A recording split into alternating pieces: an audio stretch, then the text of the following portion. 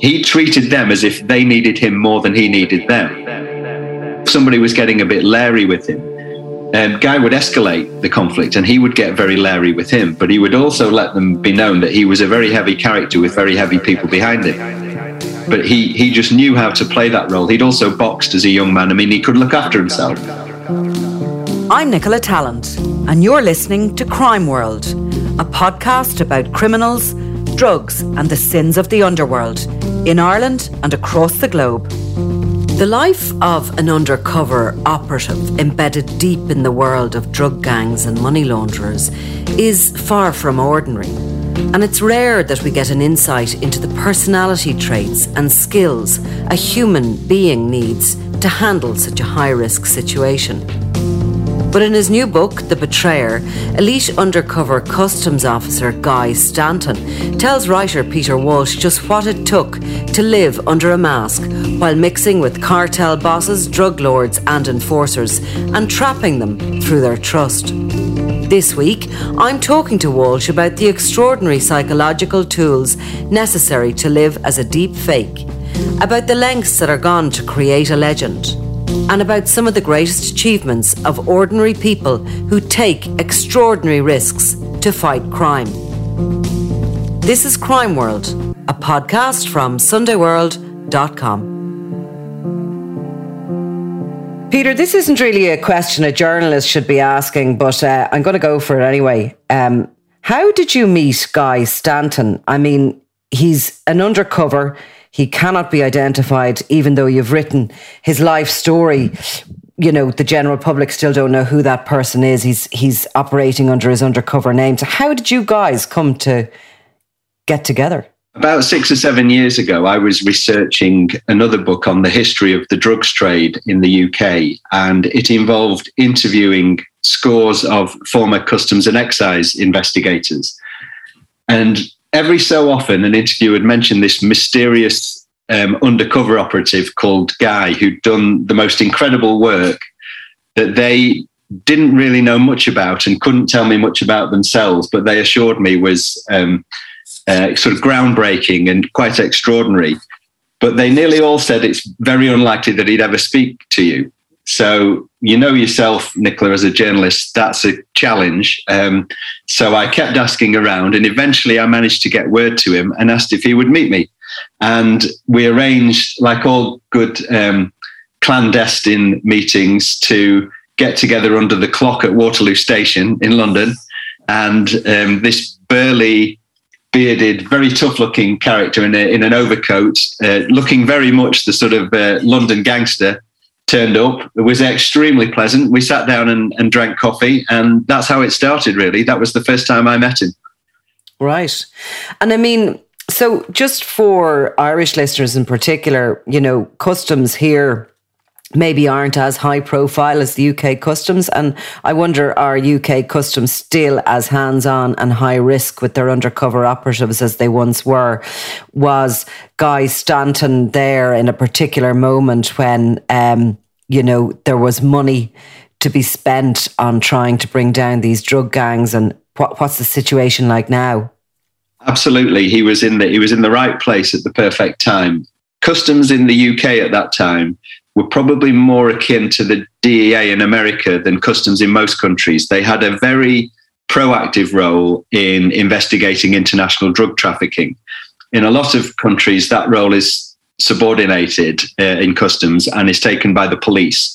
But in the UK, for various historical reasons, the customs claimed primacy over investigating importations. It often led to arm wrestles with the police, who wanted to take on this function themselves.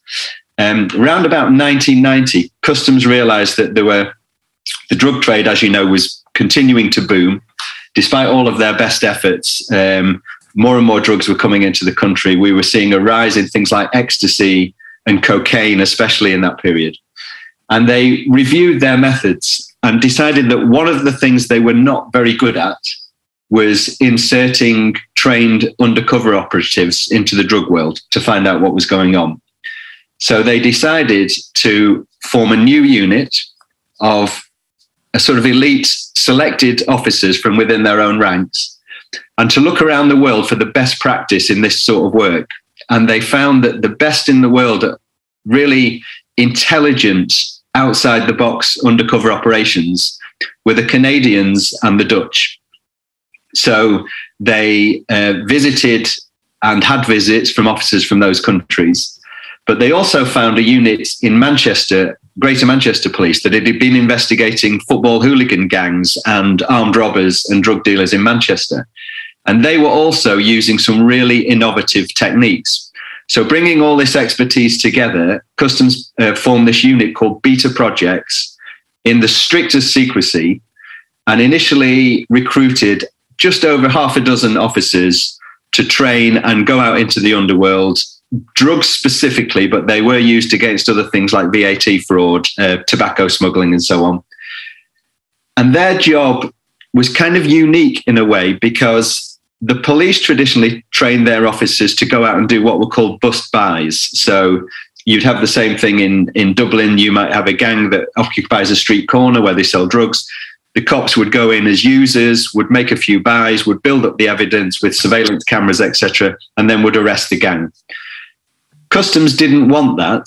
They wanted long-term, deep infiltration of serious importation gangs, and they wanted intelligence.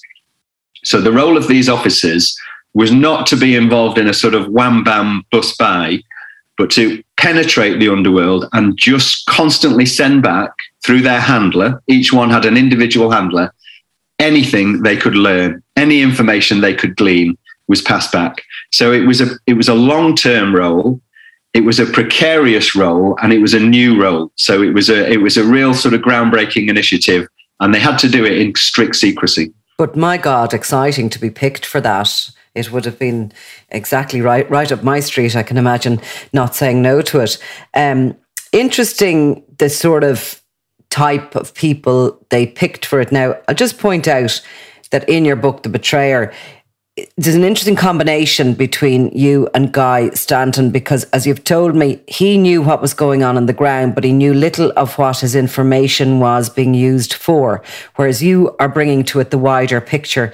And he's been set out into the field. And one of the things we'll talk about is how he's operating on a need-to-know basis in case something goes wrong and, you know, he's brought in and a gun put to his head or whatever. He doesn't really know what he's doing. He knows he's bringing back information and he's passing it in. But apart from that, he doesn't always know where it's going. But just to start with how they picked that team and how Guy was one of those that was chosen, what were the kind of qualities and personality traits that they were looking for? Well, they kind of profiled the drugs trade, and what they realized was that the drugs trade needs certain kinds of people to function. So transport is extremely important. Shipping drugs from abroad, often done at that time in private yachts or boats, say cannabis from Morocco that was sailed into UK waters, or even cocaine sailing across the Atlantic in a yacht or small vessel.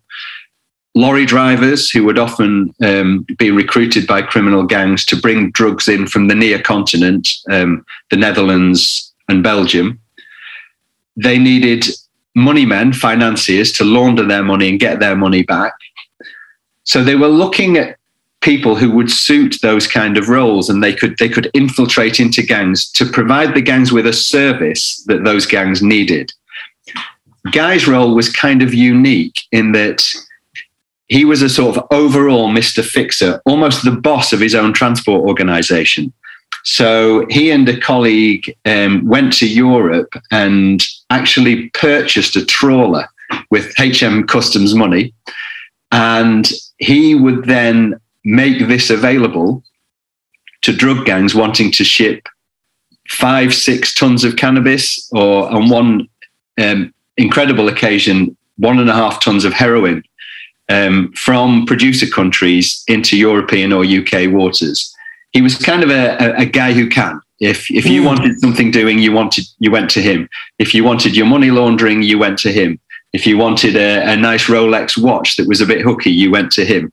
He was a guy who could supply things, But his colleagues were a variety of people with all of those skills. So another one of his colleagues who was extremely adept was the main money launderer. And he was set up in an office in Mayfair in London.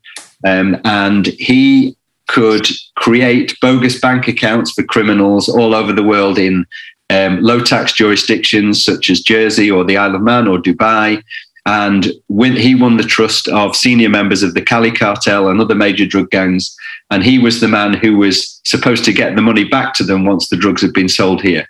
So they offered this full gamut of services. Others would be sailors, and they would spend their days working incognito, based maybe in the Mediterranean, just hanging around ports in their yacht, offering their services to any itinerant drug gang who wanted to use them. So it was a very exciting and I guess in some ways very attractive job, but it also came with downsides: long hours away from home, risks, long periods of boredom, and you had to be able to psychologically cope with all of those things.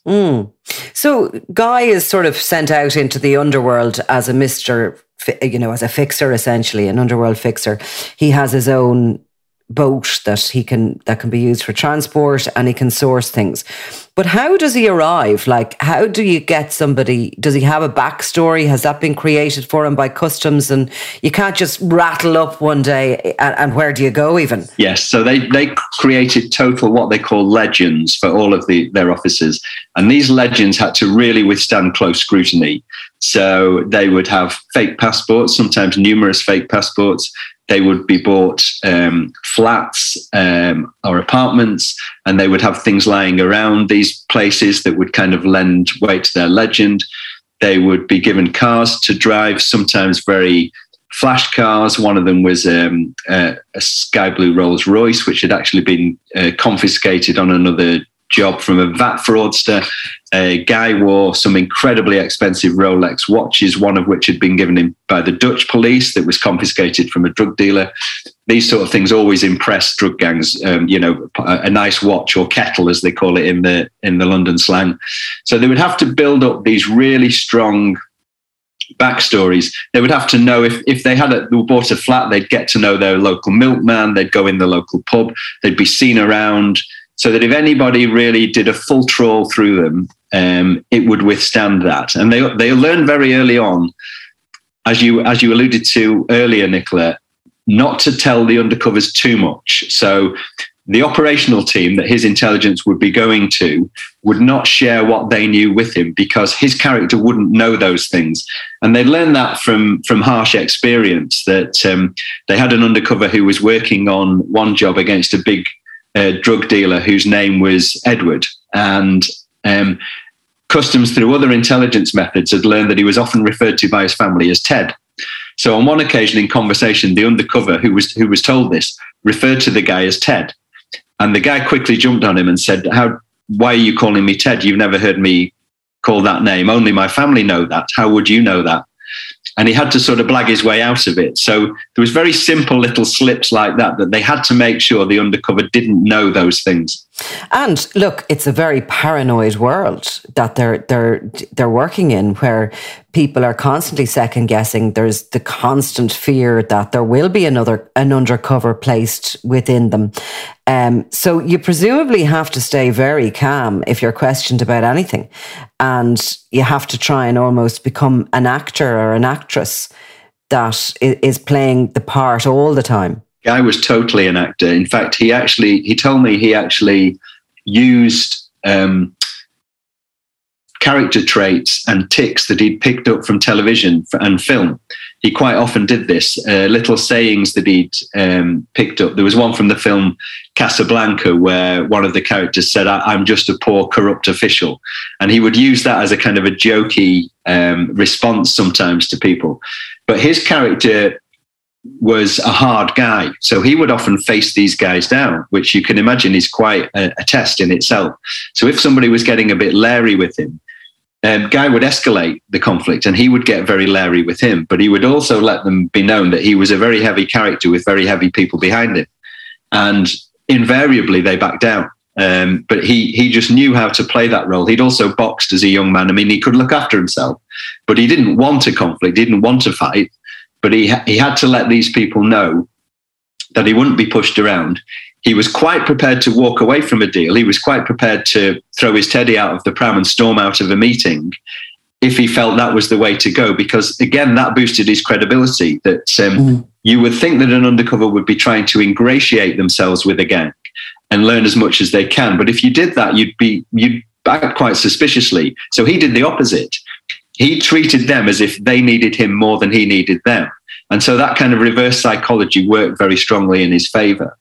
The other way, just to go back to something you asked earlier about how they got into these gangs, it was really important in his successful career. He was initially introduced by an informant, a very well-connected criminal informant in the London area, who was himself a kind of a godfather in his community.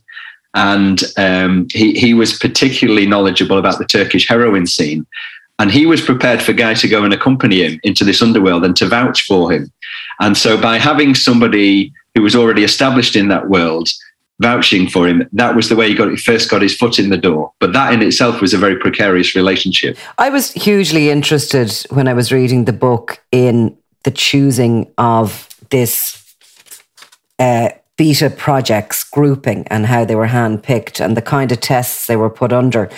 To establish whether or not they'd be good in the field, because there can't be too many human beings that would take on this job and would put themselves physically into the heart of a cartel in order to bring back information. You couldn't actually, I don't think, find a more highly dangerous job if you tried. But they did, the customs, they did check them out in a lot of ways before they actually sent them into the field to see if they had the psychological abilities to cope with the role. And one of those things was how they handled pressure, whether they obviously went off on one. They, so in their training, they often sometimes would carry out tests accusing them of, being whatever. Sometimes they would make suggestions about their sexuality and their integrity to see how they'd react to that. But they also check their anxiety levels, because there's an excellent piece in the book about how anxiety causes deafness. And I had to go back on that a few times to work that out. And of course it does. Because when you start getting worked up about something and anxious about something, you can't hear advice and you can't hear instructions. So I think they probably adopted some of this stuff from the military, but you're quite right. There were two mantras that they learned on the training course.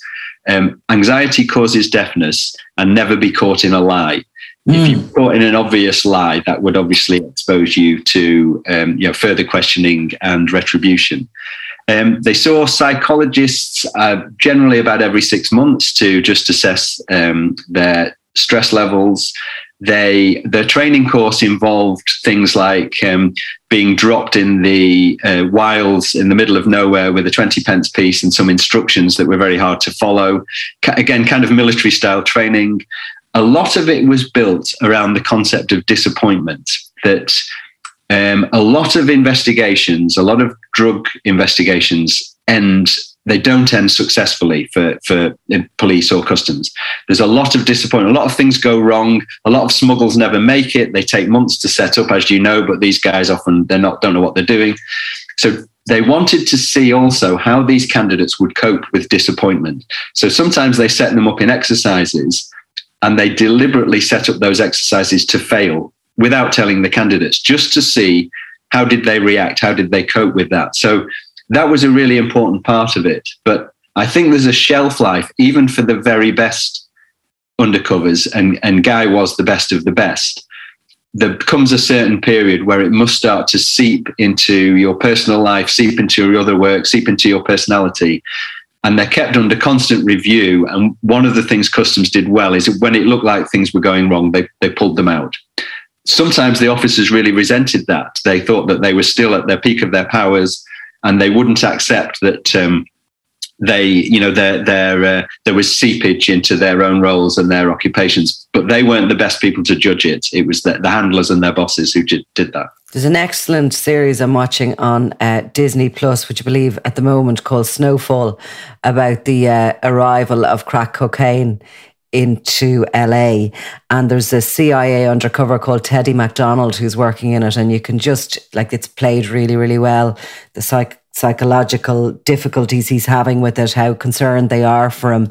But really, he's left in the field for too long. But anyway, it's a good series if you want to get lost in television in the coming months. The other thing that jumped out at me and was a learning, because by the way, Peter, a lot of this was a learning curve for me. I was really glad to read it and to kind of keep these things in mind about anxieties and all this sort of stuff, because a lot of the stuff you can actually apply to normal life. You don't have to be working undercover. You know, your day-to-day dealings with people and your work and even relationships that, you know, obviously not lying and pretending to be somebody else, but a lot of the psychological tools are good. The slow release of information under torture as a survival mechanism. Now, I'm glad to know that, just in case. So that was on the training course, and that was one of the things that Guy was actually told he'd failed. They had a scenario where he was meeting a drug gang in a garage, and the next thing they locked all the doors and tied him to a chair and said that they knew he was an undercover officer. And of course, he denied it. And then he was told the scenario from then on was they were going to escalate. They were going to start punching him. Then if he didn't admit it, they were going to start torturing him further, and so on and so on and so on. And Guy's response to this was to keep denying that he was an undercover officer. And eventually, the eventual outcome would have been that he would have been killed. Now, he was told that he'd failed this because a guy from the military who was on the same course did what they should have done, which is what they call a slow release of information. So when you're in that scenario, which is really seems quite hopeless, you release bits of information slowly. What this does, it prolongs your life, obviously, and it gives your backup team or the rest of your colleagues time to work out where you are, what's going on. So you drag it out, you survive as long as you can. And if that means slowly dripping sometimes misinformation, but sometimes accurate information, you just keep that going as long as you can. And your torturers will keep you alive as long as they think you've still got something to tell them. So that was a new one on him, and it was a new one on me as well. Yeah, and me, it's so useful to know. And that sort of feeds into, in a way, that mantra and something I believe as well, your first and last security is yourself, really. You can have all these people who are out there who are on the end of an alarm system or who are on the end of a phone or whatever, but it's you yourself that has to really secure yourself. Yeah, and I think once you've got a lot of experience in the field, you develop the feel for that. You know when something's going pear-shaped and it's time to withdraw. I mean, sometimes, again, Guy, he knew when a deal wasn't going to work out. He knew when a guy, not so much in a dangerous situation, but when someone was promising something he couldn't deliver. He had he developed a very good eye and ear for sussing out time wasters, and he just wouldn't give them the time of day, which again fed into his legend, because then the word passed through the underworld that this guy's all business. He doesn't mess about, don't waste his time. But he had a few very tricky scenarios. That the last job he worked on was in Kenya, which was a huge heroin arrangement for a heroin smuggle against a very dangerous gang. And somebody within the Kenyan police, during the sort of crucial point of the undercover scenario, leaked that Guy was in fact a British officer. And fortunately, he wasn't with the bad guys when they got this information, but he was told through a contact that it had happened, and they literally had to get to the airport as quickly as they could and get on the next flight. And while he was at the airport, he was actually called by the bad guy who he'd been dealing with, who didn't let anything on, kept it completely straight. Oh, when are you coming to see me, Guy? I thought we'd arranged a meeting. So Guy kept up the pretense as well, but he knew if he went along with it, he'd have probably been taken out into the bush and never would have been heard of again. And, tortured, which is, the thought of that could be worth 10 times worse than dying quickly in those scenarios. In the early days when he was working as an undercover, customs themselves had a lot to learn about this very high risk use of officers, because they used to walk into the customs house buildings on the days that they were having meetings or whatever. Now that came to an end, and they rented another premises so as they wouldn't be so obvious. But tell me a little bit about, you spoke there about Guy having Rolex watches. I think at one point he was driving a Mercedes car that had been seized in the Netherlands. So customs in other countries would borrow your guys some of these trappings of wealth. This became, once Beta Projects was up and running, this became a multinational project. They developed great cooperation with the Dutch, the French, the Canadians, the Americans. They worked a lot with the DEA and even the FBI in the United States. Because drug trafficking is multinational, they needed these relationships, and it also enhanced their legends in both ways. So, if they could get a Dutch undercover officer over posing as a Dutch criminal, and he would hang out in London with Guy and meet some of the people he knew, it enhanced both of their legends each way. So they were forever borrowing. They would use each other's facilities. Like you say, I mean, they put a lot of money into this in the UK. So they had a couple of fake warehouses, which would be staffed. There'd be a girl on the desk answering the phone. They would have dodgy goods, which they would sometimes buy from secondhand stores or whatever, stacked around the warehouse. They would have lorries coming in and out, sometimes doing legitimate deliveries so that their drivers could build up a legitimate, look, this is a guy who regularly goes over to the continent and back again. They had, in the end, a small fleet of boats, not just the trawler, but others as well, almost a mini navy, lots of cars, watches, offices, and a real network they could tap into when they traveled abroad, that people would supply them with things over there. Guy flew so much in first class that he was given a very rare black Amex card for his purchases, because he bought a lot of his stuff with that. And all of this added to the legend. All of this added to the image that he wanted to portray of a proper international class. I mean, if anyone looked in his passport, he had stamps from Venezuela, Brazil, Colombia, Dubai, Pakistan. I mean, and legitimate stamps from all of these places. So what they did was incredible, really. So who is now? These are just a few of the kind of operations he was actually on, to describe them, because as I said earlier, he knew he was undercover and he was bringing back the information, but he mightn't have known the wider kind of investigation that was actually going on, or why these individuals were being targeted. I was going to ask you, who's Heidi Landgraf? So Heidi was a really interesting and groundbreaking American undercover officer, and she infiltrated the highest levels of the Colombian cartels by setting up a service to launder their money through banks. And she posed as the daughter, I think, of either a successful Mexican drug trafficker or a successful corrupt banker. I can't quite remember which.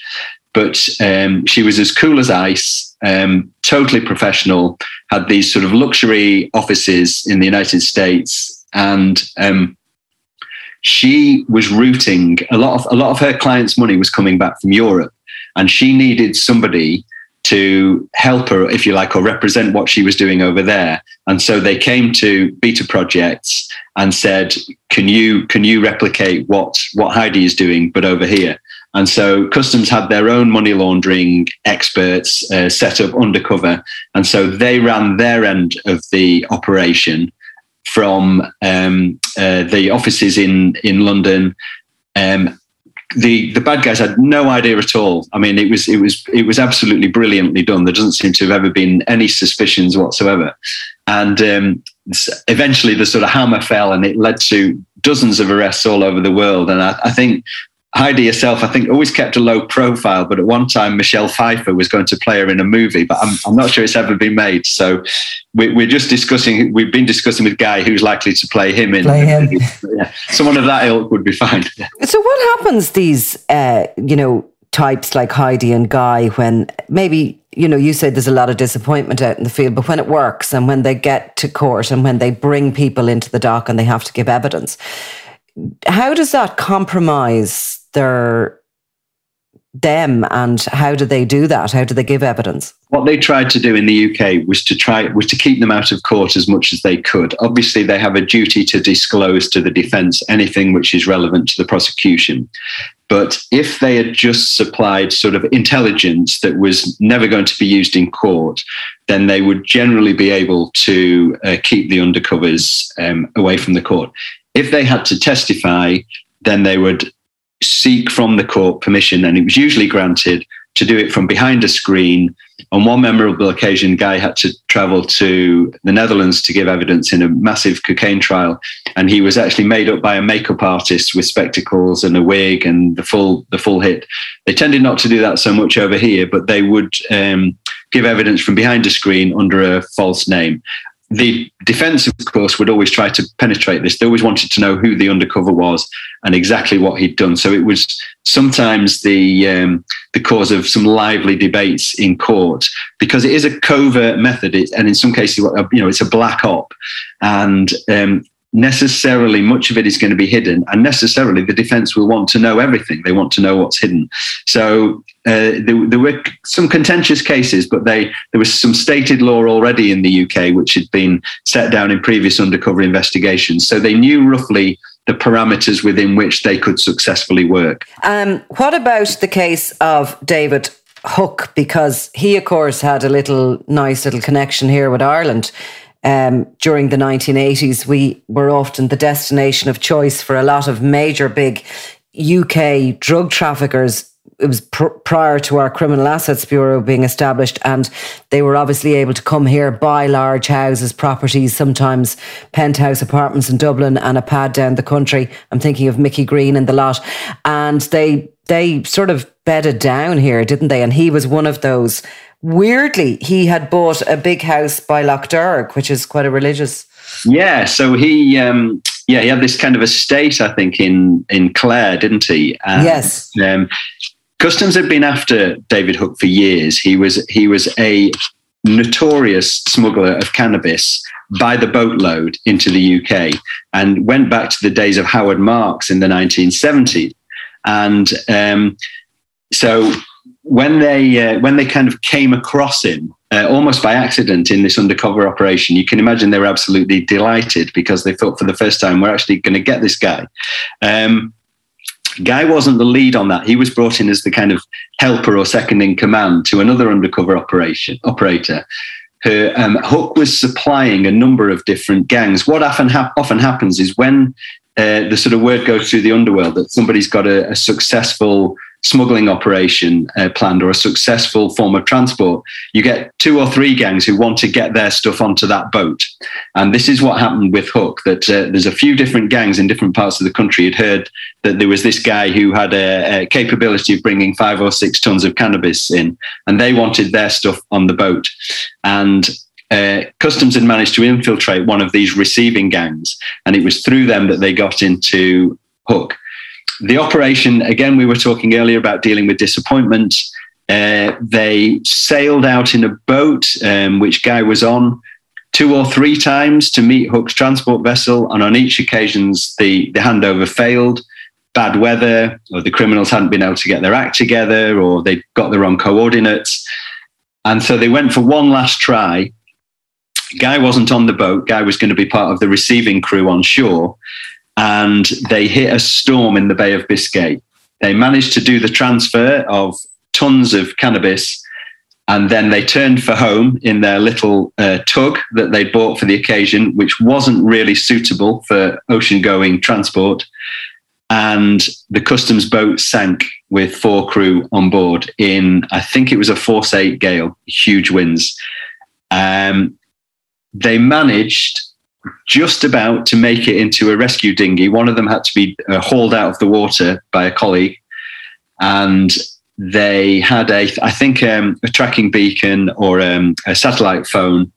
And after a few hours out of contact, and their HQ back in London thought that they were goners, they were picked up by a Norwegian merchant vessel, had to climb up a Jacob's ladder down the side of the vessel, and were rescued.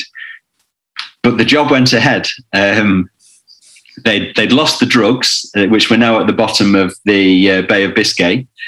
So they found another 6 tons of cannabis in the Queen's Warehouse at Bristol, and they took it out to sea, put it onto a vessel, which they said was then running it from the transport tug. The baddies didn't know that the transport tug had sunk, and they ran it into shore, and they arrested all of the shore party, Hook and all his crew, and most of the other gangs as well. You can imagine when it got to court and it found out that it was revealed that it wasn't the actual drugs that had been used, but it was these substitutes. The gang tried to get off on by saying that they had never actually tried to import those particular drugs, but it failed and they all got long sentences. Yeah, I'd wanted to ask you about that. And of course, when you say they found these other drugs, they had previously been seized in a different operation and hadn't been yet destroyed, because when customs or police across the world do seize drugs, they burn them, I think, they'd kept them, they hadn't quite got rid of them. So how long was Guy working undercover? And maybe we'll talk a little bit about his other life, his real life or his private life, whatever you'd say. Approximately 10 years, which is probably as long as anybody should do it. In fact, probably a bit longer. And then at the end of that, he actually went on to run the team. So he became the SIO, the immediate line manager in charge of the team. His other life was as a happily married man and father.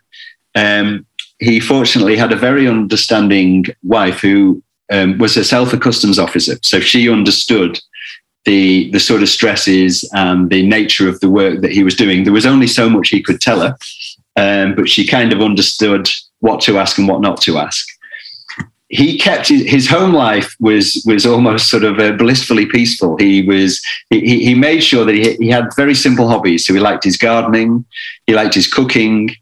He collects military medals for bravery and medals for people who've been wounded in combat.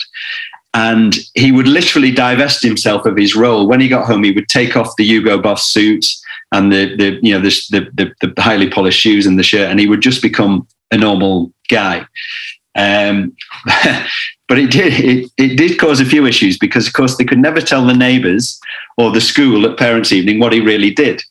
And because they often saw him in his guise as, going out in his sharp suit and his flash motor, they just assumed that he was a villain. So we had some rather frosty parents' evenings, I think, where the head teacher was looking askance at this character and feeling very sorry for his wife and child that they had to live with this sort of brutish, loudmouthed, garish drug trafficker. But of course, that wasn't the real him at all. He was very much a role player, and what he suspects himself, though, because later in life he was diagnosed with leukemia, which he's been sort of struggling with for about 20 years, and then other forms of cancer as well.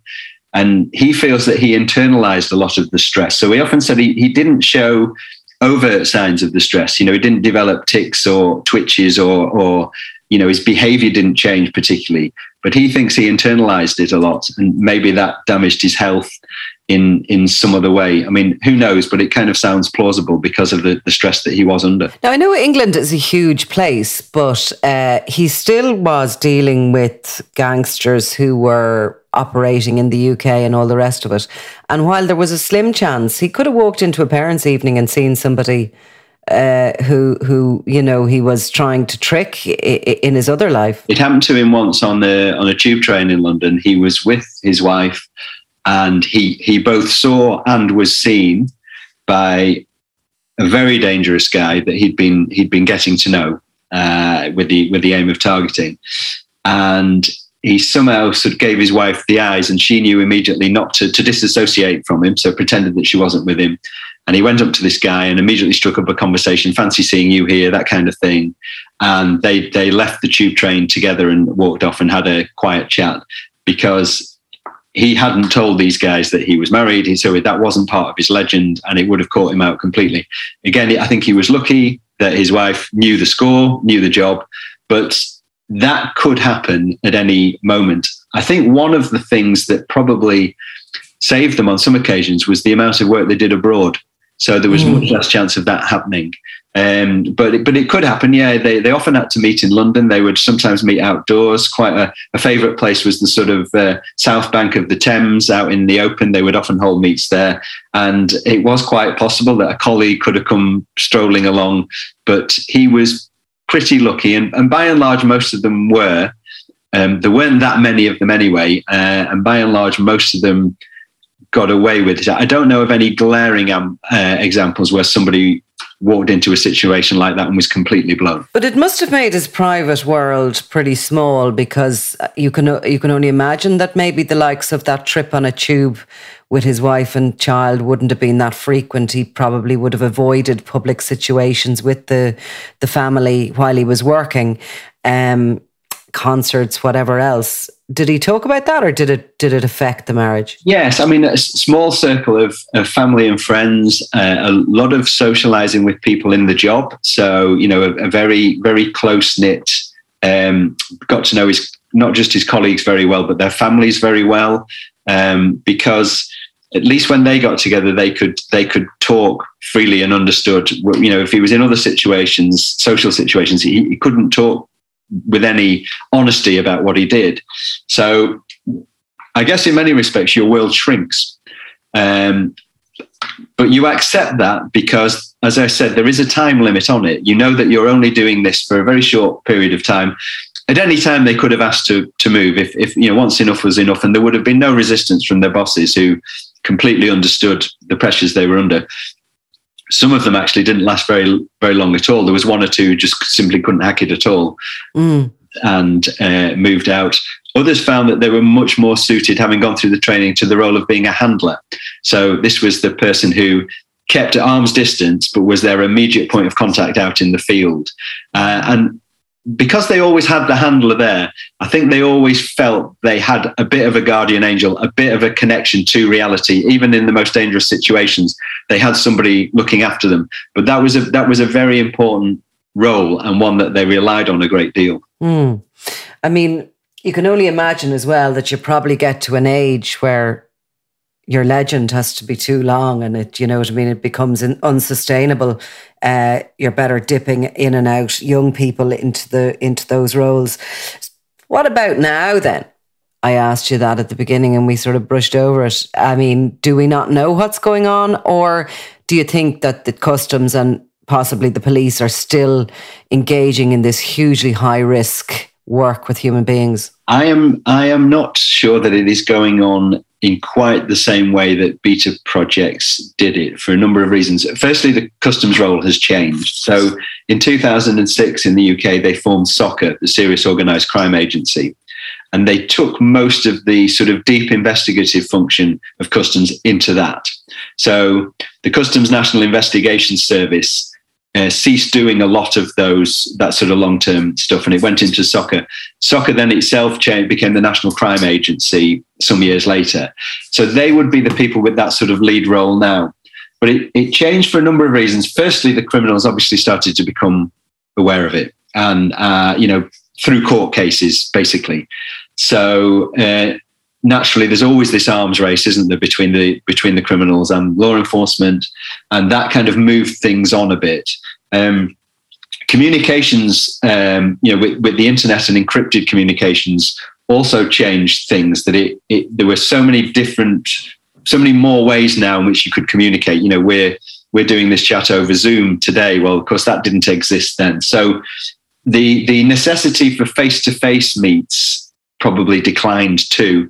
Also, the amount of surveillance and security cameras that are around now often means you can watch people without having to get so close to them. You can conduct surveillance on, with long range, with spy planes are better, and satellites and all this sort of thing. So I think technology has changed the nature of that work.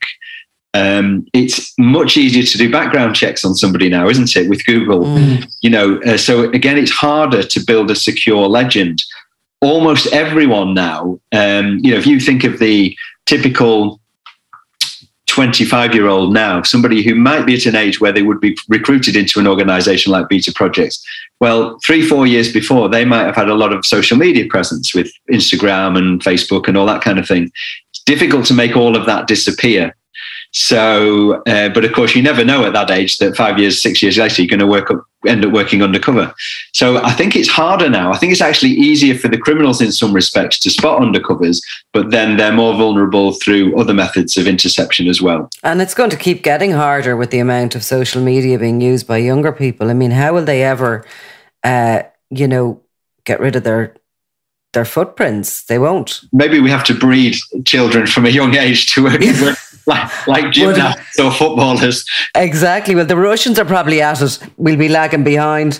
Well, Peter Walsh, co-author of The Betrayer with Guy Stanton and author of Drug War and Cocky, A Course About the Life and Crimes of Curtis Warren.